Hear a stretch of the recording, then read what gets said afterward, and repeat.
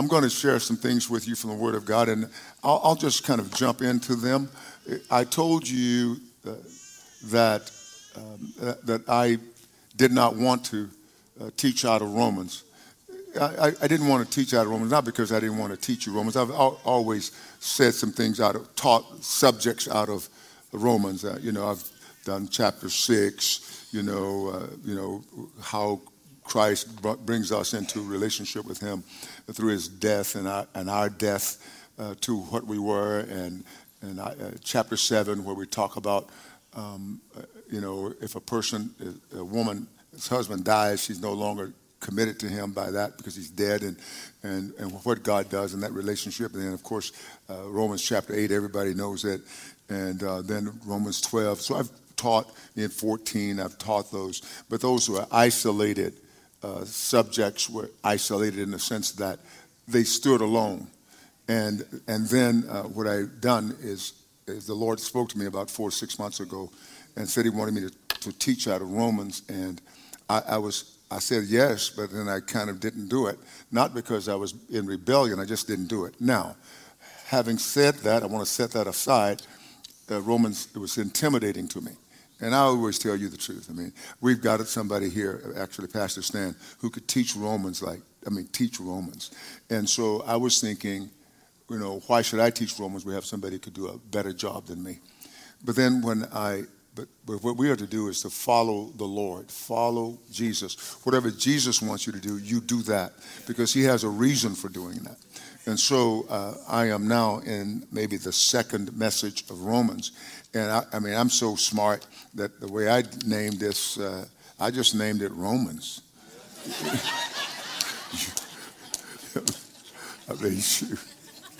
I feel like old Fredo. Y'all know Fredo? Michael, I'm smart. I'm like Fredo. I'm smart. Romans chapter 1, part 2. So let's look at it. Let's look at it because I think it's worthy of looking at. In Romans, it says the just or the righteous shall live by faith. So that's what Romans is saying here. Paul is saying this in Romans. We gave you an understanding of who Paul was. Paul was not a good man. Paul was somebody that we would not have appreciated, nor would we have liked him. He was just too much. Insolent. He called himself, he said he was insolent, arrogant, thinking he was all that and more. But he was not. He was actually brilliant, and it went to his head. So, but now he was totally changed by meeting Jesus. And what I'm saying to us is that we, too, must be changed by meeting Jesus. Now, if you weren't changed, thank you. If we were not changed appreciably when we met Jesus, that means we need to go back and repent to Him and say, Lord, forgive me for my dullness, and then allow God to do something. So when the Bible says that the just or the righteous shall live by faith, this is what it basically says to every believer here and every believer online, that God will make sure that you live a life of Christ dependency.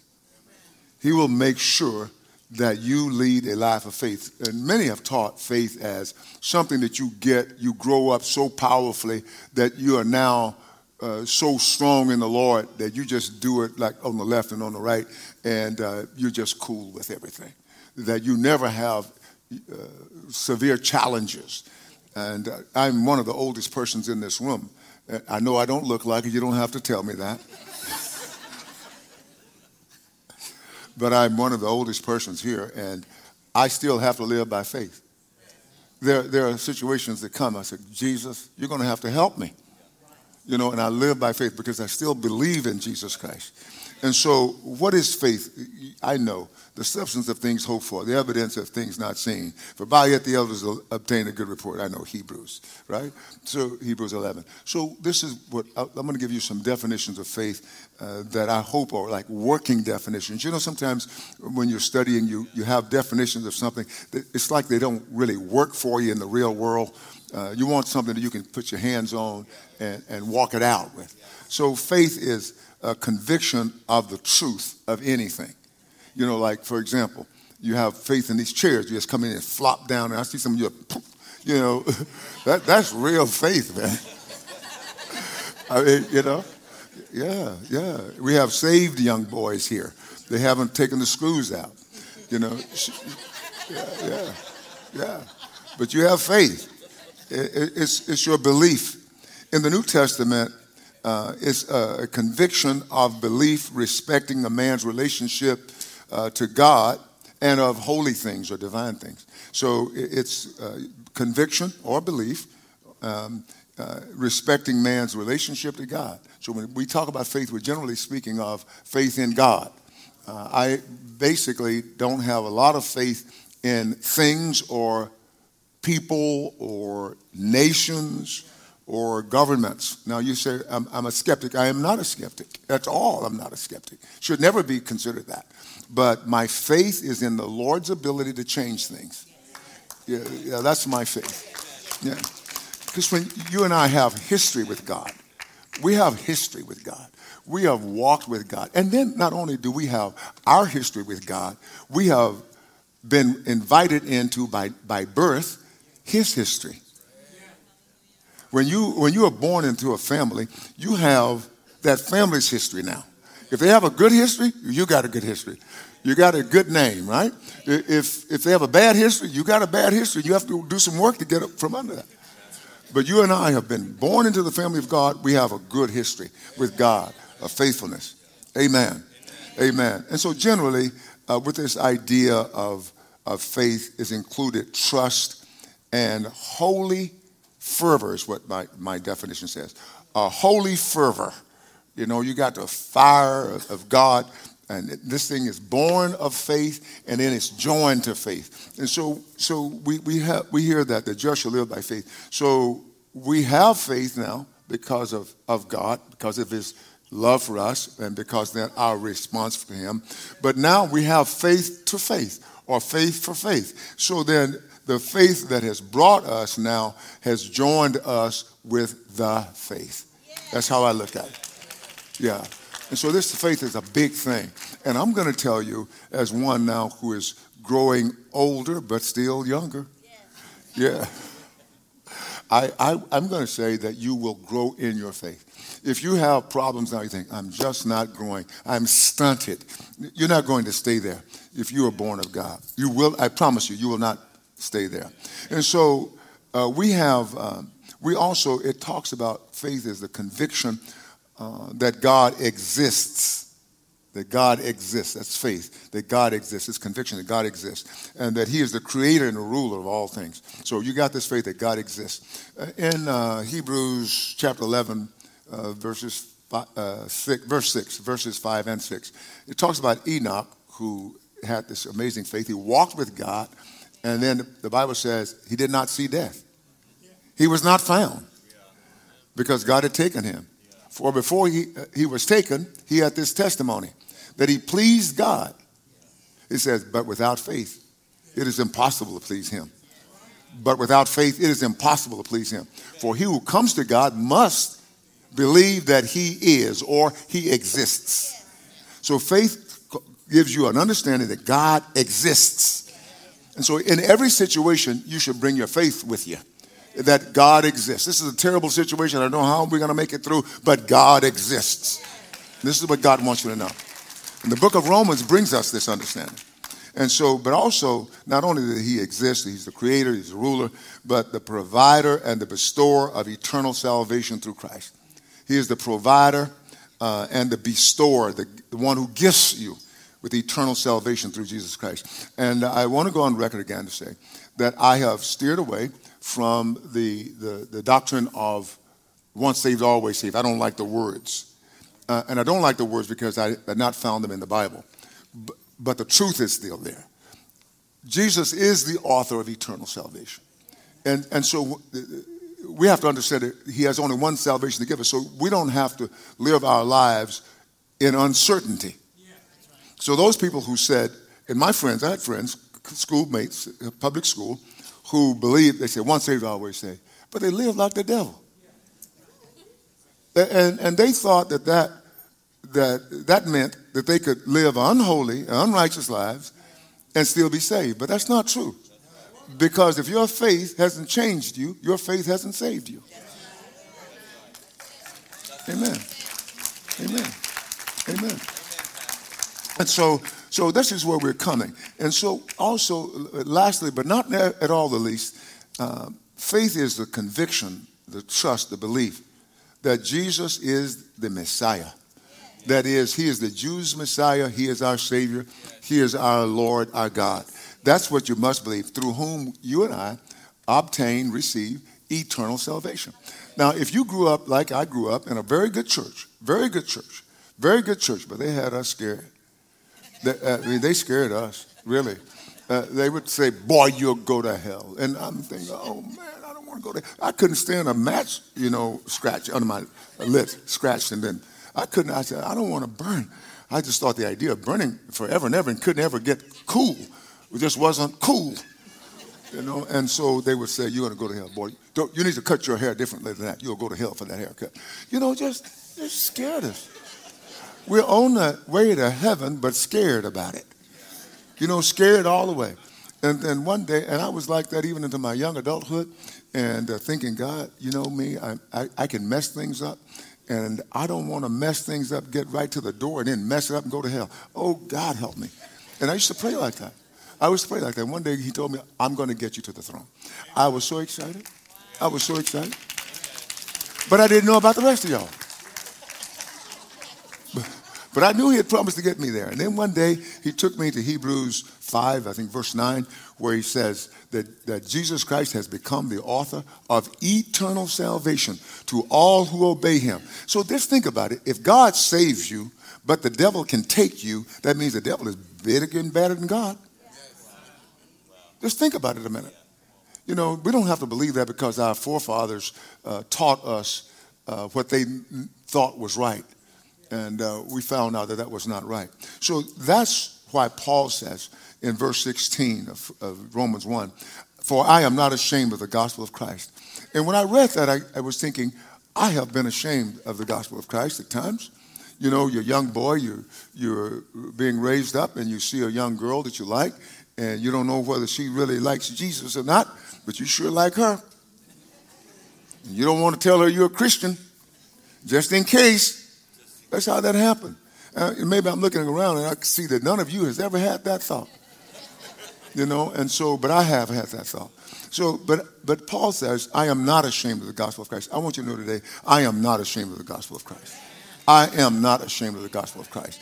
Paul says, for it is the power of God. It is the dunamis. It means that the gospel, the word of God itself, is a miracle. Sometimes we're using the word of God and we're saying, perform a miracle. I said, no, man, the word that is in you is a miracle itself. It's working for you. And so he says, I am not ashamed of the gospel of Christ, for it is the power of God to salvation for everyone who believes in that. And that means that when Jesus saves you, he then keeps you. That's what it means. And so you may say, but yeah, I've been saved, but I've been just crazy as a bug on the ground. You say, yeah, but you came to yourself. There was a prodigal once in Luke 15 when he wanted to do his own thing. And there's those of us who've come to Jesus and we still kind of wanted to do our own thing. I know it's quiet out there, but we want to do our own thing. And then one day we came to ourselves. Maybe God had to allow us to go to the hog pen, but we came to ourselves. And you can't come to yourself by yourself. You have to come to yourself through Jesus Christ. He is God's answer for us. And now you may say, well, Pastor, you're being radical. I sure am, and I like it. This is the good kind of radical. Amen, somebody. So he says the gospel of Christ is the power of God to salvation for everyone who believes, and says for the Jew first. And also for the Greek. Now, many Christians have gotten that all messed up. They think that even right now the Jews, you got to do it with the Jews. No, listen, I'm not, what do you call it? Anti-Semitic. Thank you, sir. I'm not anti-Semitic. I'm not at all anti-Semitic because my daddy drummed things into me when I was a child. And I'm grateful that daddy drummed in. So sometimes when I was acting badly, dad would say, son, do I have to drum this into you? I said, oh, no, you don't have to drum it in. Don't drum it. Don't drum me. But my father and my mom, but especially dad, taught me to have love and respect for the Jewish people. And so I carry that. But in this passage, he's not saying the Jews have, as it were, priority it right now, because believing Jews are now part of the body of Christ, just like we are. And if Jews had priority, it'd be like you would say, oh, the right hand is the right hand, and the left hand, oh, it's okay, but we don't do that, because I promise you, if your right hand is broken or hurt or damaged, you're glad to have a left. And you're glad to walk on two legs. So I'm saying the body is the body. But when he talks about the Jew first, Paul is telling us that they have priority. They were the first ones that the people group that God selected, chose, not because they were bigger, better than everybody else, but he chose them to make himself known through them. And they even messed up a whole lot. I mean, a whole lot, man. They, along with Rome, killed their Messiah. They messed up. But all these things were written for us. We are the new creation, and God wants us to understand. It says, to the Jew first, these things, this gospel was preached, and also to the Greek, that means the rest of us Gentiles. It says, for in it, God had something in mind. For in it, the righteousness of God is revealed from faith to faith. Wow. So the righteousness of God. If you want to know what God thinks about any subject, I'll tell you what, knowing the Word of God will help you. You may say, well, what about math? It will help you. No, it doesn't matter. I've laid my hands on children here, young people, and some in college. One young woman in college came to me and she said, Pastor, I'm having a real problem with math. She didn't think she was going to pass it. And I, with my no math self, laid my hands up on her. Rebuked that spirit. True story, right out there in that foyer. Rebuked that spirit and prophesied over it that she was going to do well. Came back at the end of the semester, said, Pastor, I made an A. Yeah. I'm just saying. So the gospel is powerful, and you need the gospel before you need anything else. And parents, when you don't let your children think that the gospel is just something they can take or leave. Don't ever. And when they, tell you what they learned in school and with playmates, don't accept it if it's not the gospel. Are you still with me, parents? It says, for in it, the gospel, the righteousness of God is revealed from faith to faith. But that's not the only thing that is revealed also through the gospel. The righteousness of God is revealed through the gospel. So you will only know what God wants humanity to know through the gospel. You said, Don Lavelle, you're a real zealot. Call me whatever you want to, but I'm doing well with Jesus, huh? I mean, Jesus likes what I'm doing because I'm doing what he wants me to do. And my life is given to Jesus Christ, and I'm not ashamed of that. And I don't want you to be ashamed of that when you're challenged to be what society would call a normal Christian. Now, you need to find Watchman Nee's The Normal Christian Life and follow that.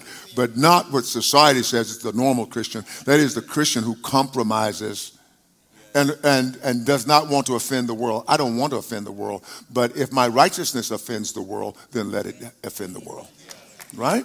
I'm not stuck up about righteousness, but if it offends the world, let it offend the world.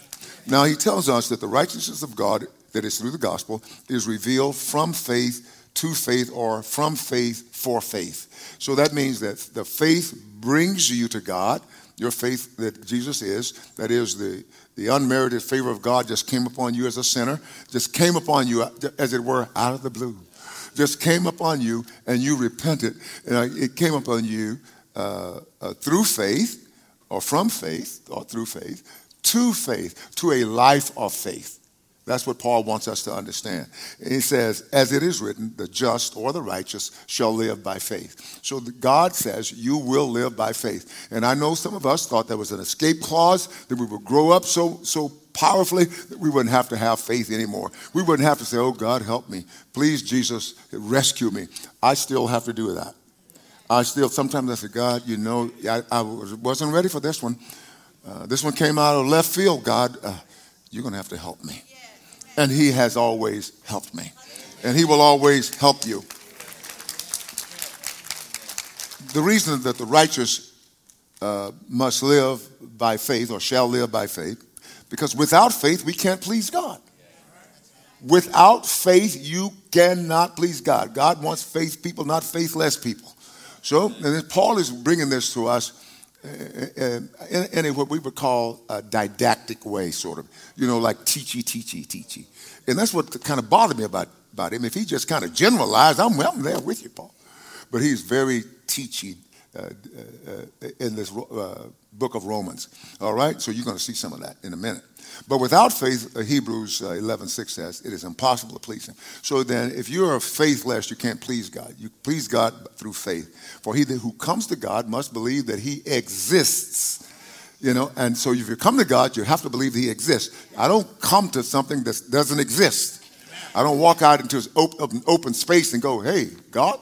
No, I come to God, even in an open space, because I know he exists. And not only that he exists, but that he is a rewarder of those who diligently seek him. God is a rewarder. And all of us faith people here, I want you to just say with me, God is a rewarder. Come on, somebody didn't say it. God is a rewarder. And so to those who diligently seek him, all right? And so God makes sure that his children live by faith, right? He makes sure that his children live by faith. And the Lord has been bringing me to faith. And it's been an amazing journey in that I would have faith for a little while, then I'd kind of lose faith. Then I'd have faith for a greater time. Oh, Lord, I need faith. And so this past year, the Lord brought me into an experience, and I've told you this several times, last April, how he brought me into an experience when I said, Lord, I'll never doubt you again. And you know what? We were going to Ghana this year, like last year. Oh, we were going to Ghana last year, and I got to the point, a week, maybe 5 to 7 days before we were to go, we just didn't have the money, and it was too much to raise. And I panicked. Pastor DGL panicked. And then that night we came, and God brought the money that night. I said, what? And I was embarrassed. I was embarrassed before God because I panicked. I knew he was faithful. He had been faithful for 30-some odd years, 34, 5 years of missions. Never let us down. And why would I believe it? Because that's what the enemy wants you to do, is to be faithless, because he knows he can't defeat the faithful and those people who are of faith. He knows that. He's lived long enough to know that. And so this year came up, and I went to the line of doubt. I said, man, God. Oh, so I'm not going to do that. I refuse to doubt. I refuse to be faithless and walk through that thing, so God provided again. But in last April, it's when I had my big breakthrough. I'm glad I didn't die at 74. In my big breakthrough, the Lord showed me in patterns. He deals with me in patterns, and probably all of us in patterns. We just don't see them clearly. But he's allowed me to see these patterns, and he dealt with me in a way that I said, God, you've been with me all this time. I knew that sort of in my head, but somewhere down here, it was a little shaky. But at that juncture, I said, I'll never doubt you again. And I believe that's where God wants to bring us, from faith for faith. Does that make sense to you? And so God orchestrates, Jesus orchestrates a life of faith for each of us. He orchestrates that. He is like the conductor of the orchestra, boom to the cymbals, this to the trombone, and this to the whatever. That's what he does. He orchestrates a life of faith for us. So if you're saying, man, this is hard. No, you can do it, because greater is he who is within you than the resistance against you. That's what God wants you to know. He wants you to know that through your experience, that no weapon formed against you can prosper. He wants you to know that through your experience. And this is what Paul is telling us, is bringing us. And so no believer can maneuver him or herself around a faith-filled life. You cannot maneuver yourself around it. So no matter how you cry to God, this hurts, God. I used to tell that to my dad when I disobeyed. Hey, this hurts, Dad. And I was in the back room. So the question for all of us is, are we resisting the growth process? So I'm saying to you today, let's don't resist the growth process. All right? Let's don't resist it. But, are we settling for the minimum or are we going for the maximum? And so I promise you, I'm going for the maximum. I want to hear, well done, thou good and faithful servant. I don't want to hear, well done.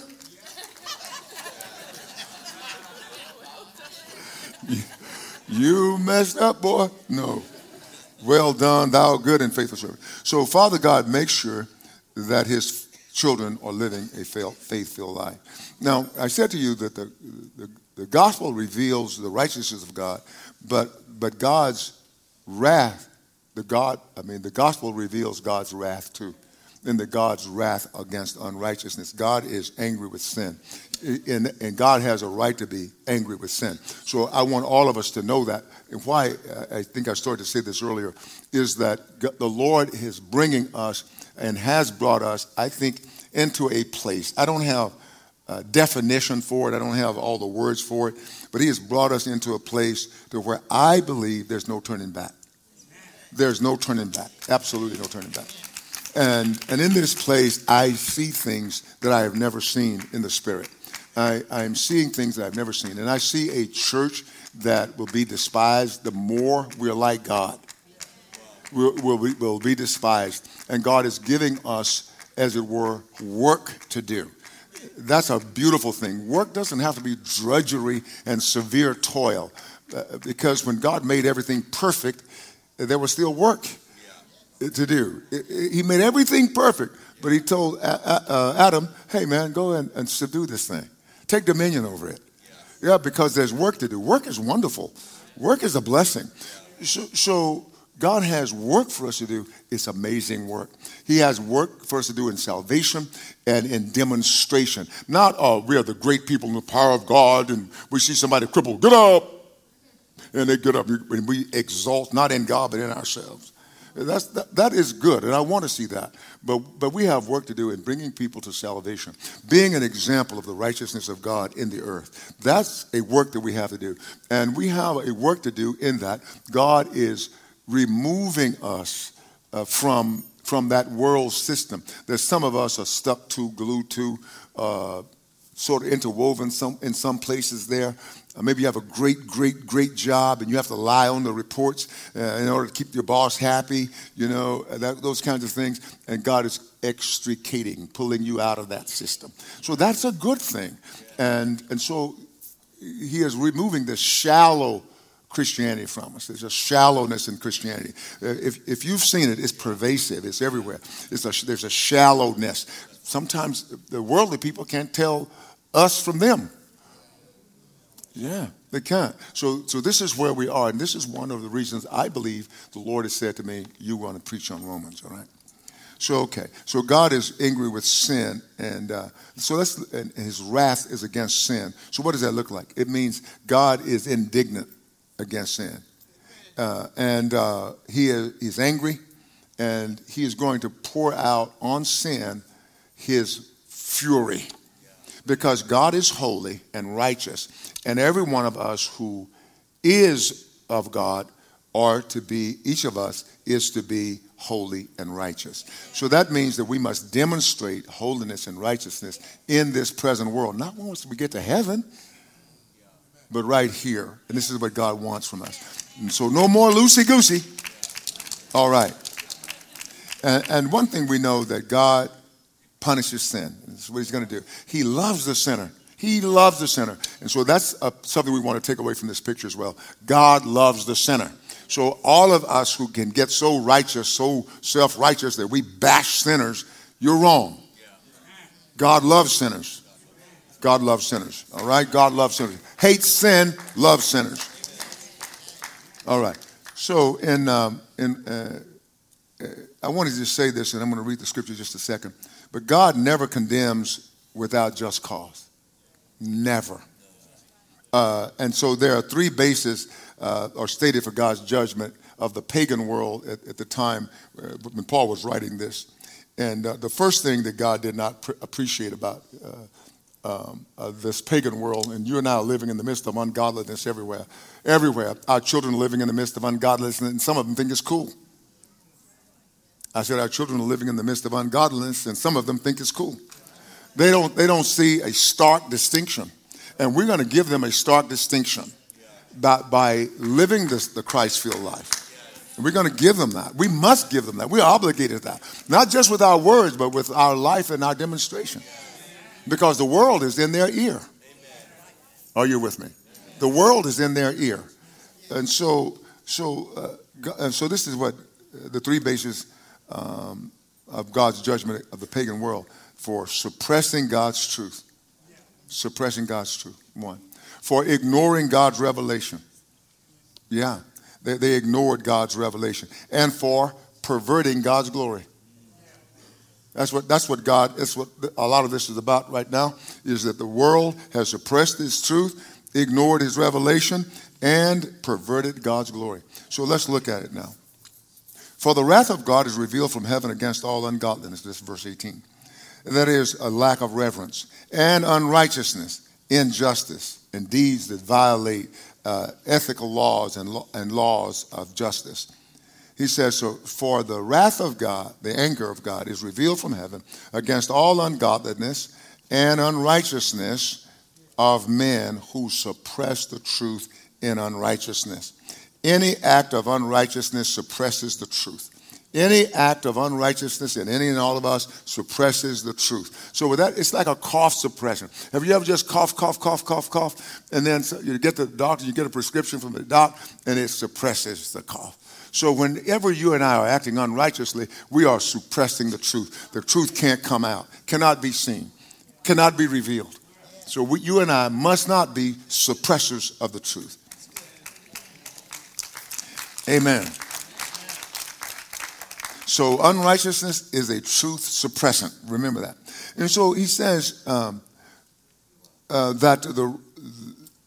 the wrath of God is revealed from heaven against all ungodliness and unrighteousness of men who suppress the truth in unrighteousness. In unrighteousness, he says, because they suppress the truth in unrighteousness, because what may be known of God is manifest in them, for God has shown it to them. So I think that what Paul is saying, this is what I think Paul is saying, they'll take care of that.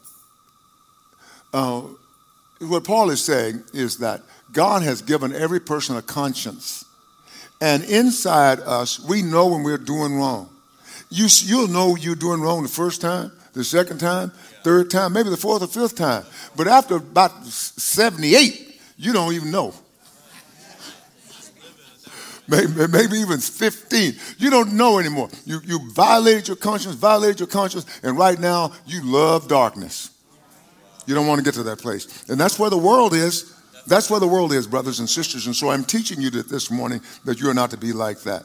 And he says here in verse 20, for since the creation of the world, His, speaking of God, invisible attributes are clearly seen, being understood by the things that are made, even His eternal power and Godhead, so that they are without excuse. So the positions that the world hold against God are indefensible.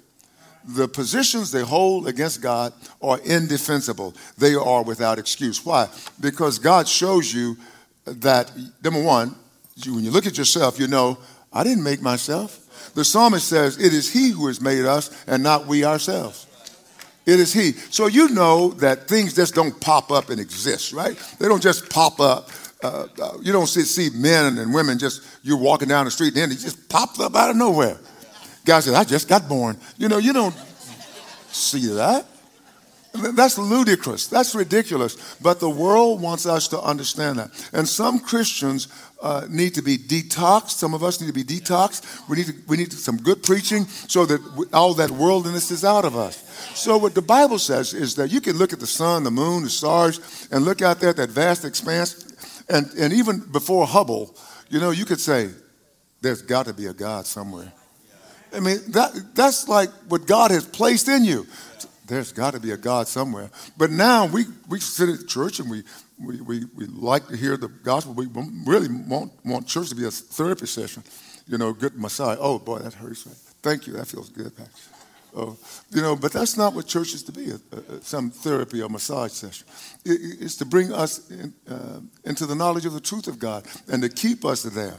There's no way you can look at the firmament and say, there is no God. There's just no way that you can drink water and go, there is no God. There's just no way except you have violated your conscience and resisted the truth over and over and over again until now you're loony.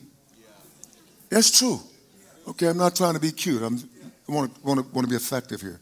And so, and another thing too, Paul says his invisible attributes are clearly seen. When we look at things as they are, I mean, even science, I believe in science. But I know, according to the gospel, I didn't come from an amoeba. I was not at one time an amoeba or a paramecium. I remember those two words because, boy, I had to know the amoeba and the paramecium to pass biology. I didn't come from that. I came from the voice of God, the mouth of God. He scooped up some clay and made us and breathed in our nostrils, and we became living beings. That's what the Bible. So when we send our children to be educated, we have to teach them the ways of God, because that system, the world system, not the world, but the world system is antithetical to God, is against God, and because the world system has rejected God. You say, well, you sound like one of those old zealots. I don't think so, but I don't mind being labeled with them if they're preaching the truth. And so this is what I want us to really grasp here, is that God has made us. Now, if we want to think about the Big Bang, and I've heard Christians debating with non-Christians about the Big Bang, and they're saying, I don't believe in the Big Bang. I don't have any problem with the Big Bang. Now, really, I don't. I don't have a problem with the Big Bang, because the Big Bang just says there was somebody heard the voice of God saying, let there be, and so that's the Big Bang. Yeah, the Big Bang. Let there be. Because if the person who's atheist and says, I don't believe in God, but they believe in the Big Bang, that's crazy. You don't believe that there's a living entity, because if in fact we could just lay what I'm saying aside just for a millisecond, the Big Bang then is God. Because what was before the Big Bang? Nothing. You don't even know what nothing is, because the nothing you call nothing is something. We're not there yet. Are you still with me, believers? Can you give me a little bit more of your time? Seriously, I don't want you to feel forced to say that. Could you give me a little bit more? Okay. What about over here? They're not saying anything. Okay. Monday? Oh, no. Oh, wow. Thank you, Pastor Jackson. And by the way, I wanted you to think that Spanish you were speaking earlier, that excelente, we got it. I mean, we got it, boy. We understood it exactly. Excelente. Yeah. Ooh, yeah, wow. Espanol. Thank you, Pastor. Okay. So Paul talks about the Gentile sin. Now, remember, Paul is addressing the church at Rome. This has Gentile and Jewish believers, but a great number of Gentiles. They got saved. I mean, when you're running out of a burning house, nobody needs to tell you need help. I mean, that's Gentiles. That's my forebearers and your forebearers. Yeah, but we may have come from different continents, but we were coming from the same sin. And so he goes on to say, let me see. He says, so they're without excuse. I'm sorry. Let me find. Okay, that since the creation of the world, God's invisible attributes are clearly seen, being understood by the things that are made, even his eternal power and Godhead. So they are without excuse. I think that's what I'm saying. He said, because although they knew God at one juncture, they did not glorify him as God, nor were thankful, but became futile in their thoughts. That's worthless. So when they knew God, they did not recognize him as God. They wouldn't say, oh, you're God. They didn't glorify him. They weren't thankful to him. And so as a result, they became futile in their thoughts, or worthless. And Paul says, number 2, their foolish hearts were darkened. In other words, because man rejected God, he became morally senseless. He lost his mind. That's the truth of God. It's not just an unwarranted accusation. He was morally senseless. And you and I will be morally senseless if we try to put God on a shelf somewhere and we're going to live life without him. He said, professing to be wise, they became fools. That's so I see it. May I say this? And I want to say this very carefully. I see it in academia. Yes. Let me just be straight. There are some things we need there. I mean, there's some things we need. I'm telling you we need. I believe in education. I got some of it. And I'm always studying and reading and learning. I'm always. Because I can be a better pastor if I study and read and learn and know what's out there and know what's in this Bible that I can give to you. But so much of it is not healthy. And I'm saying this because we have young people here who are going to go off to university, and I want them to go. And I want them to learn everything they can all the good stuff. But this is what I do know. Do not leave the gospel. You will regret it. Do not leave the gospel. Do not take the world's position in anything against the gospel. That would be the beginning of your demise. Oh, you may look like you're doing well, but you won't be doing well. He says here, they professed to be wise, but they became fools. And changed, this is what happened, because they rejected God, changed the glory of the incorruptible God, or the immortal God, or the God who cannot decay, or cannot cease to exist. They changed his glory into an image made like corruptible man, and birds, and four-footed animals, and creeping things. I've been to places where idol worship was really big, and they got all these false gods. Can you imagine? Here you are, you're desperate for something, and then you cut down a piece of wood, carve it, and say, now you are my God.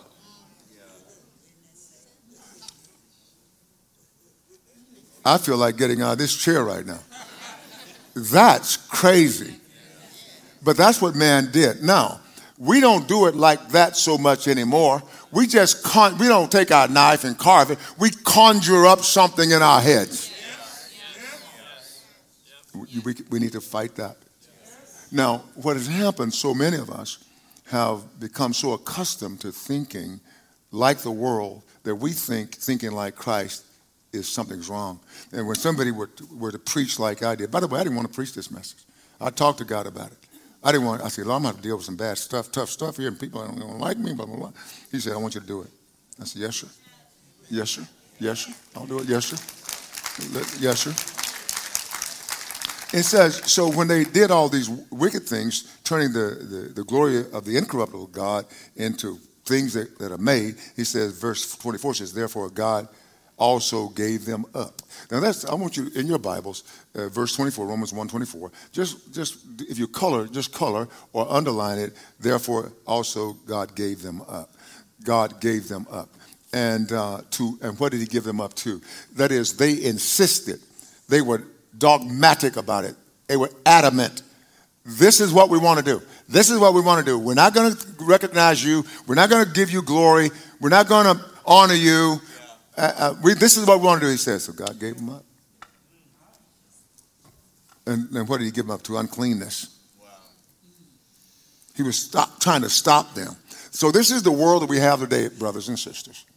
I know somebody's going to say Don Lavelle has flipped the switch or whatever they call that. He's nutty. Don't listen to him. But this is the gospel. And this is what we're going to present to men and women from this moment onward.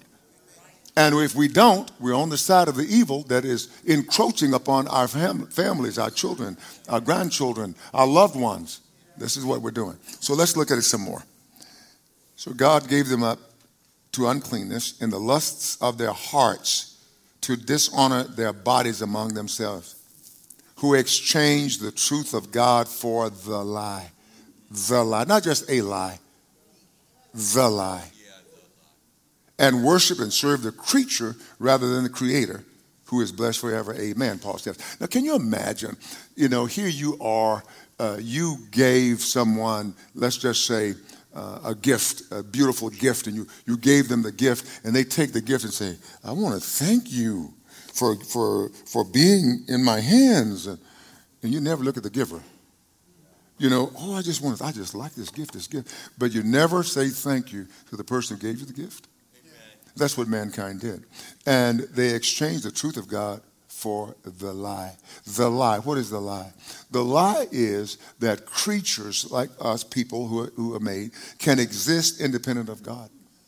The lie is that we can live self-sufficient lives.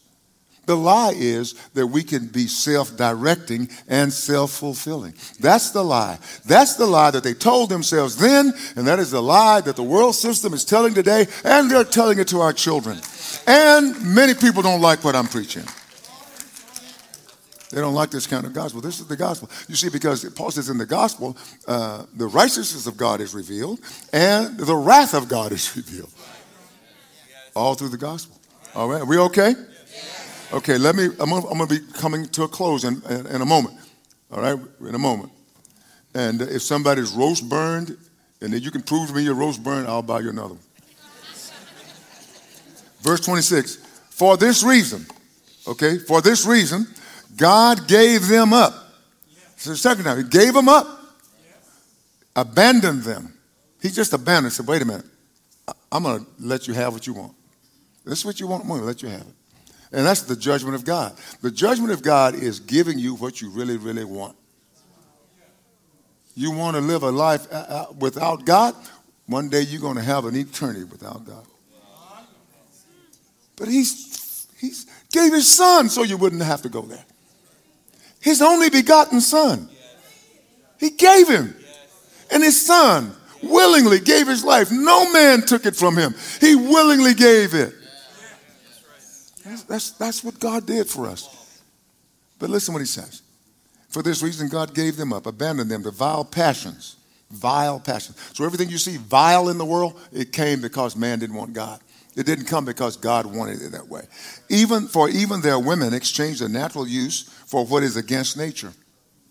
Likewise, also the men, leaving the natural use of the woman, burned in their lust for one another. Men with men, committing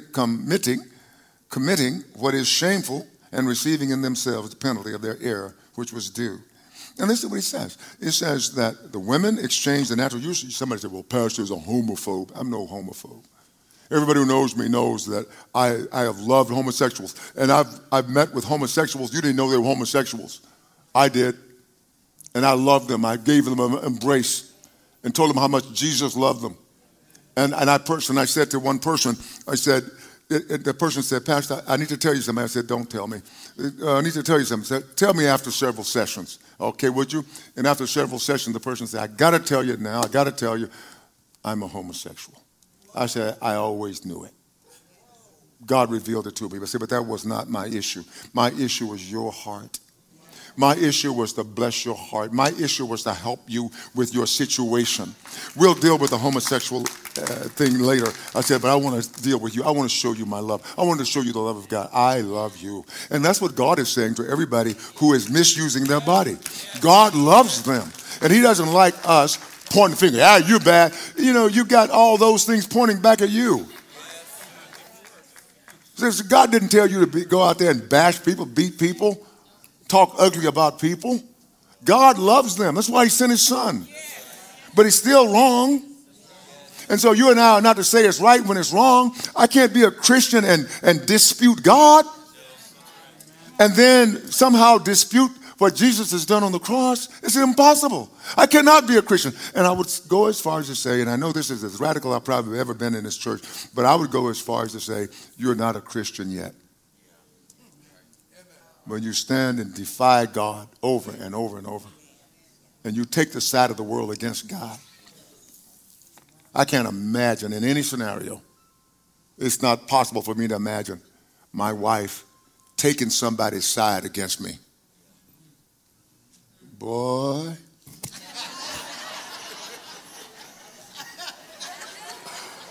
Ooh, we need some elder intervention up in here.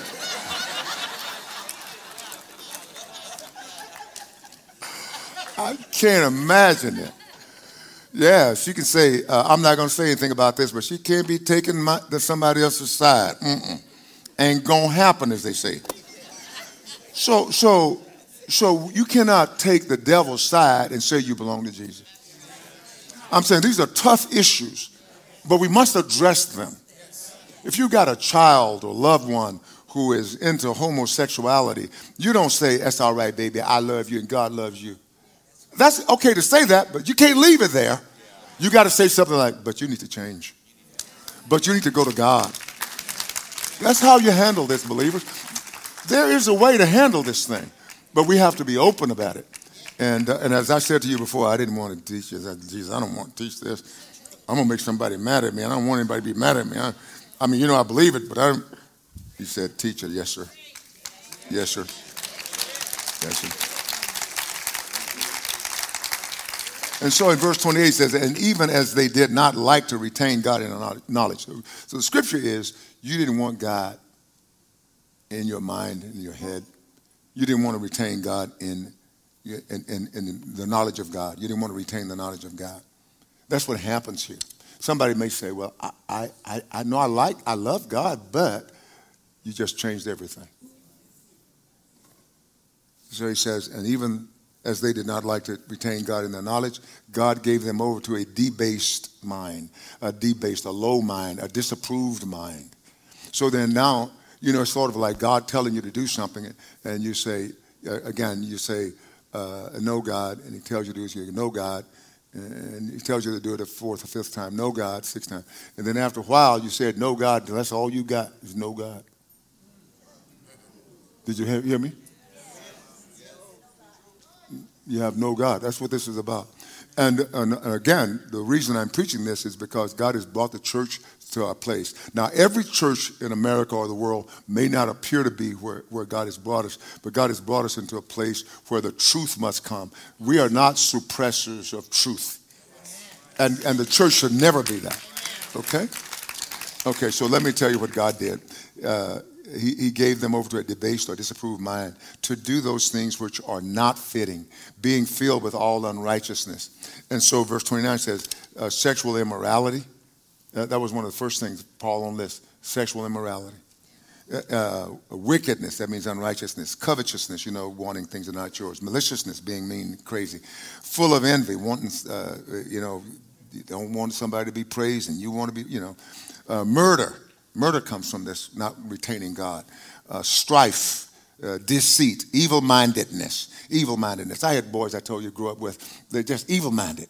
Some of them. Most I grew up in a Christian community, but there were some boys on the periphery, and boy, they were bad. They just want to get into trouble just to get into trouble. And I knew I couldn't do that, man. Hey, man, let's go knock the windows out of that guy's house. Something crazy like that. Say, no. Oh, he ain't home. No. Man, my daddy will knock something out of me if I do that. I have the fear of God and dad. I'm serious. But they were evil-minded. And I know some of y'all out there, you've known some of these evil-minded dudes. And I mean, there were a few evil-minded girls, I imagine. Maybe not as many as boys, but there were a lot of evil-minded boys when I grew up. It said they are whisperers, people who just always telling somebody's secret. Backbiters talking behind somebody's back. Then haters of God, just hate God because he's God, Violent, proud. Paul says he was insolent. He said, I was an insolent man. What he's saying is, Paul was saying that he was arrogant, rude. He was crude too. And it says here, proud boasters, inventors of evil things. That one's crazy to me. Number 16, inventors of evil. That means that you have been so baptized into evil that now you come up inventing stuff that wasn't before. That's the world that we have, brothers and sisters. Hallelujah, somebody. And then he says, disobedient to parents. Can you imagine?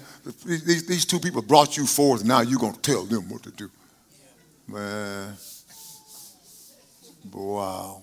Don't let me have that kid. Yeah, don't let me have that kid. If you got a child like that, keep them from around me. Because if you tolerate that, I don't want to be around you. Because I may not have faith not to hurt you. Disobedient to parents, you're aiding and abetting that child going to hell. And you say you love them? No, you got to correct them. If you don't love them, you won't correct them. If you love them, you'll correct them. Disobedient parent. I'm almost done, everybody. Undiscerning, cannot distinguish truth from error anymore. Untrustworthy, nobody can trust you. Unloving, these uns get you, don't they? Unforgiving, unmerciful. That was 22 of these things that Paul listed, and that's not even all of them. Who, knowing the righteous judgment of God, that those who practice such things are deserving of death, not only do the same, but also approve of those who practice them. You see, the devil has so deceived people that they are partying and living depraved lives and don't even know it's depraved, thinking that they're having fun, but they're on their way to an eternal hell, and they don't know it. What deception. We are alive in order to do something about it. Brothers and sisters, if you don't like being a Christian, that's a terrible thing. And you and I we are salt and light. And we have to be salt and light. We have to be salt and light. Yeah, that's what God made us. So don't be judgmental. Now I'm going to read something from the Message Bible. And I'm going to be done when I finish it. I really see D-O-N-E, done. I'm going to be done when I finish this. But I felt like I needed to get it out in one fell swoop, if you'll forgive me for that. If you'll forgive me for that. I didn't want to dissect it and come back again. Because God has called you to something great. Something great. You know, we are sons of God. And do you know that Jesus Christ, what he has purchased for us, is eternal salvation, but eternal sonship. That is, that we are not sons of God just by adoption. Yeah, we are adopted. But we are sons of God by birth. We've been born again. We've been born again. And one thing I know, I know somebody said, well, if you adopt somebody, you can't. Well, I'll tell you what, if I adopt somebody, I can't say I don't want you anymore. But if you're my child, you came from my body and your mom's body. I can't unson you. And to forever and ever, we're going to rule the whole of the universe with Jesus. We have to be righteous as he is righteous. We can't have our own opinion that goes against God. And so I'm asking you to join me in just being a Christian. Now listen, let's read these few verses from the Message Bible. I don't know who this old boy is, but I like him sometimes. Let's read him. But God's angry displeasure erupts as acts of human mistrust and wrongdoing and lying accumulate, as people try to put a shroud over the truth. But the basic reality of God is plain enough. Open your eyes, and there it is. By taking a long and thoughtful look at what God has created, people have always been able to see what their eyes as such can't see: eternal power, for instance, and the mystery of his divine being. So nobody has a good excuse. What happened was this. People knew God perfectly well, but when they didn't treat him like God, refusing to worship him, they trivialized themselves into silliness and confusion, so that there was neither sense nor direction left in their lives. They pretended to know it all, but were illiterate regarding life. They traded the glory of God, who holds the whole world in his hand, for cheap figurines you can buy at any roadside stand. So God said, in effect, if that's what you want, that's what you get. It wasn't long before they were living in a pig pen, smeared with filth, filthy inside and out. And all this because they traded the true God for a fake God and worshiped the God they made instead of the God who made them. The God we bless, the God who blesses us. Oh, yes. Worse followed. Refusing to know God, they soon didn't know how to be human either. Women didn't know how to be women. Men didn't know how to be men. Sexually confused, they abused and defiled one another. Women with women, men with men. All lust, no love. And then they paid for it. Oh, how they paid for it. Emptied of God and love, godless and loveless wretches. That's how they paid for it. Since they didn't bother to acknowledge God, God quit bothering them and let them run loose. And then all hell broke loose. Rampant evil, grabbing and grasping, vicious backstabbing. They made life hell on earth with their envy, wanton killing, bickering and cheating. Look at them. Mean-spirited, venomous, fork-tongued God bashers, bullies, swaggerers, insufferable windbags. They keep inventing new ways of wrecking lives. They ditch their parents when they get in the way. Stupid, slimy, cruel, cold-blooded. And it's not as if they don't know better.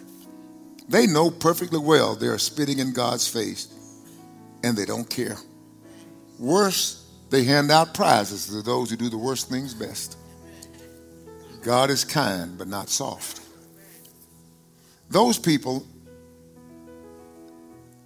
are on a dark spiral downward. But if you think that leaves you on the high ground where you can point your finger at others, think again. Every time you criticize someone, you condemn yourself. It takes one to know one. Judgmental criticism of others is a well-known way of escaping detection in your own crimes and misdemeanors. But God isn't so easily diverted. He sees right through all such smoke screens and holds you to what you have done. This is what the Bible is saying, is that those of us who are saved by the blood of Jesus are not called to point fingers and bash at people. I've given you just maybe one example of me dealing with homosexuals. I have many. You've never known they were because I never pointed them out, and I never risked losing them and hurting them because of somebody's wrong attitude. I've had them in my office, the same office that many of you have been in, and I've wept that I had to tell them, you can't remain that way and serve in the church. I wept. But I've said that to heterosexuals and homosexuals. You can't just live with her and think that I'm going to put you on the eldership list. I don't even want you serving coffee in the coffee cafe. That's how I've been. But you never knew they were homosexual. You never knew because I didn't want to hurt them. And I said to one, I may have said it in this service, but I said to one, when that person kept insisting, I've got to tell you, I've got to tell you. I said, wait. And so finally she said, I'm going to tell you. I said, I already knew you were. I said, but that wasn't important to me. Your heart is what was important to me. God loves you, and I love you. If a child of mine were caught in this like you are, I would want them to go to somebody who loved them and not just finger pointed. That's what God is saying. He's not saying to us, give in and tell them that you're okay, baby, just stay the way you are. No. Love them by telling them the truth. When you participate in unrighteousness, you become a truth suppressant. Don't suppress the truth. You can lovingly tell people the truth. There was a young man in our city who came to this church for a good while, and I knew he was struggling with homosexuality. And I would counsel with him and help him and try to talk to him. But he wouldn't stop hanging out with. And so I loved him. He eventually left. I loved him every time I saw him. I was kind to him. And I saw him downtown in a protest. He was at a protest because one of our city councilmen had gotten into trouble by being just really brutal with his anti-homosexual view. And so I was down there too, and I saw him, and he had a T-shirt on with two men kissing. And I said to him, I called his name, and I said, why are you wearing that? Don't wear that. I'm a heterosexual, and I wouldn't wear a shirt with a man and a woman kissing. It's just not proper. You shouldn't do that. And he started to say something in defense, and I said, you know that I love you. And he dropped his head and he said, Pastor, I know you do. That's what God wants from us. Not corroborating with them, not agreeing with them, but being God's messenger, God's love language to them. I'm going to be back in a minute.